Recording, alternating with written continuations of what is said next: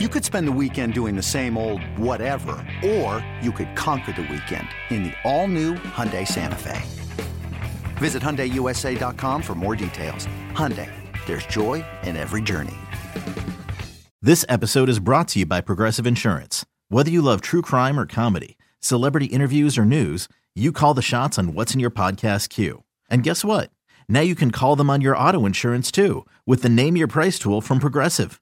It works just the way it sounds. You tell Progressive how much you want to pay for car insurance, and they'll show you coverage options that fit your budget. Get your quote today at Progressive.com to join the over 28 million drivers who trust Progressive. Progressive Casualty Insurance Company and Affiliates.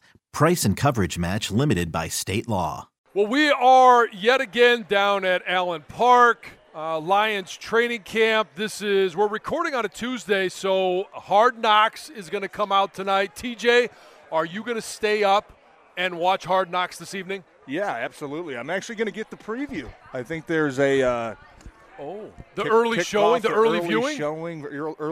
down at somewhere in Royal Oak, right? Maybe, yeah, one of the theaters I think is doing it. Yeah, so I'll be down there and get the early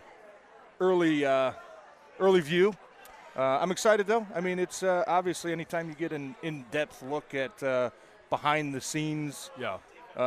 That goes on, in the meeting rooms and, the guys being mic'd up. And it's cool, man. It's always intriguing. As a fan, it's cool to get that different perspective. I think as I continue to watch, and obviously, I haven't been inside to see the camera setups, to see where all the cameras are. I know that there's pretty much nowhere you can go inside the facility where you are out of camera's view. But I think out on the field here, you get used to it, right? The cameras being around because we see it all the time. Whether it's, quarterback coach, they've got a camera, they're watching CQ exchange. You got, cameras that are on, one-on-one pass pro that are on the field. So The cameras are not the big issue. The one thing that I noticed today that I think would drive me crazy is all the microphones. Yeah. They got the boom mics swinging around. They got everything going on.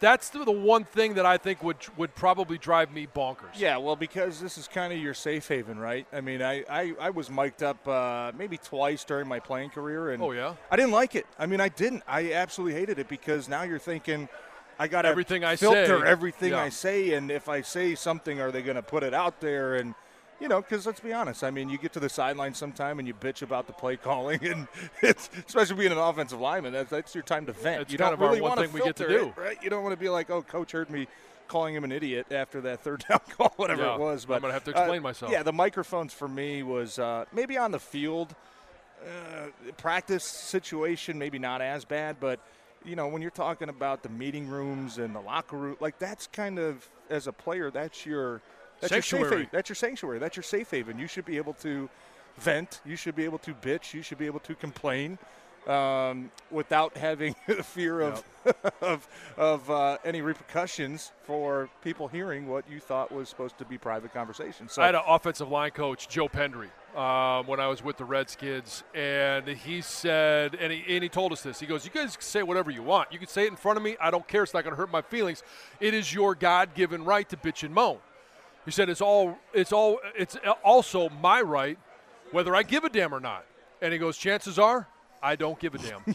Well, I think offensive linemen are just expected to be whether it's about 90-degree heat, you're going to bitch about that. Whether it kind of helps you get through camp. Right, whether it's about having, one-on-ones for the 8th straight day, and you're like, God damn, come on, can we get a break? It's just natural. It's human. It's offensive lineman nature to be able to bitch about practice, because let's be honest, I don't think any other group on the field has a harder, more demanding practice than offensive linemen do. Yeah. Right? I mean, you're working 24/7. You're not running as much as the other guys are, but when it comes to physicality and when it comes to exerting your energy, I think offensive lineman is the toughest position. It's the most demanding position out of all the football. And the one thing that I don't think people understand is that it's amount of time on your feet.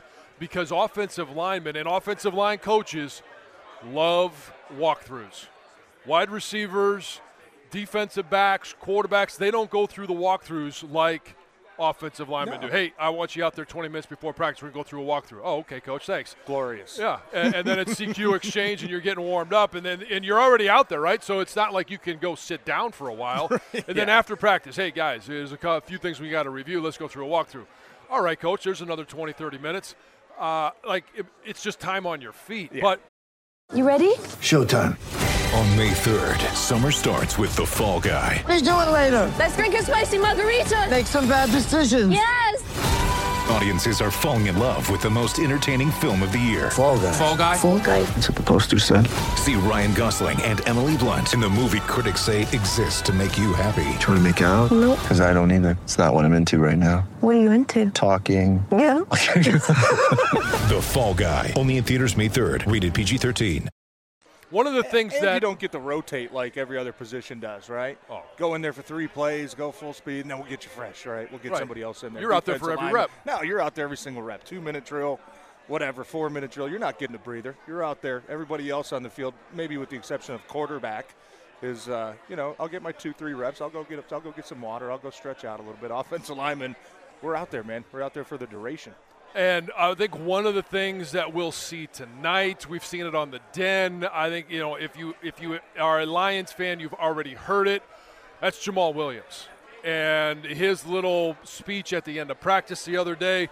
And his point was, all right, you come out here, you've got a minimum effort is showing up and going through the motions. And like you, I kind of thought that maybe he was a little bit pissed about how practice went. Gave a motivational speech to his troops. One of the things that he talked about was last year's record. Yeah. 3 wins. And I know there was a tie in there as well. That might be worse than an actual loss because you had many opportunities to win that game, but 3 wins. And a lot of people really think that, hey, football players, when you leave, you turn it off. It's the season's over. You forget about it. You move on to the next season.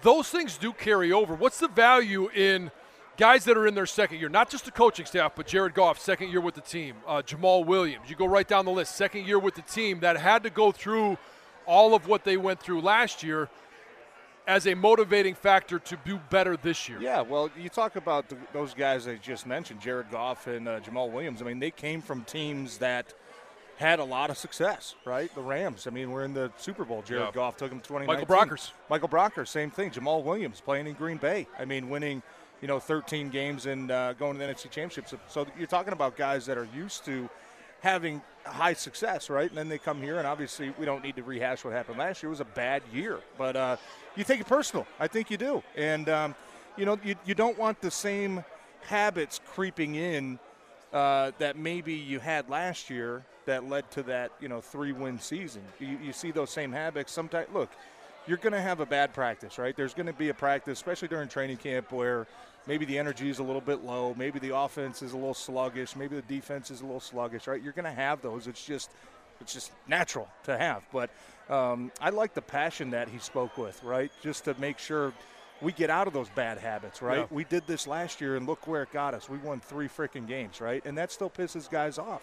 You try your best to move on and realize it's a fresh start. But when you see those negative things start creeping in, I think it's important to kind of nip it right there. And that's what it kind of seemed like for me, Jamal. I mean, you could kind of tell at the beginning of that clip, Dan Campbell didn't really look happy. Yeah. Might have been an end-of-practice scenario. We don't know. And then the passion that he spoke with, and at one point, he even said, I'm about to cry because I care about you guys. I mean, it's awesome to have leaders like that don't just shrug it off and say, we'll try to do it again tomorrow, just to try to get on top of it right away. And look, Jamal's obviously always been a passionate guy, and that's important to have guys like that on your team. Yeah, one of the things I think that they're going to try and do to speed the process along, at least start fast, is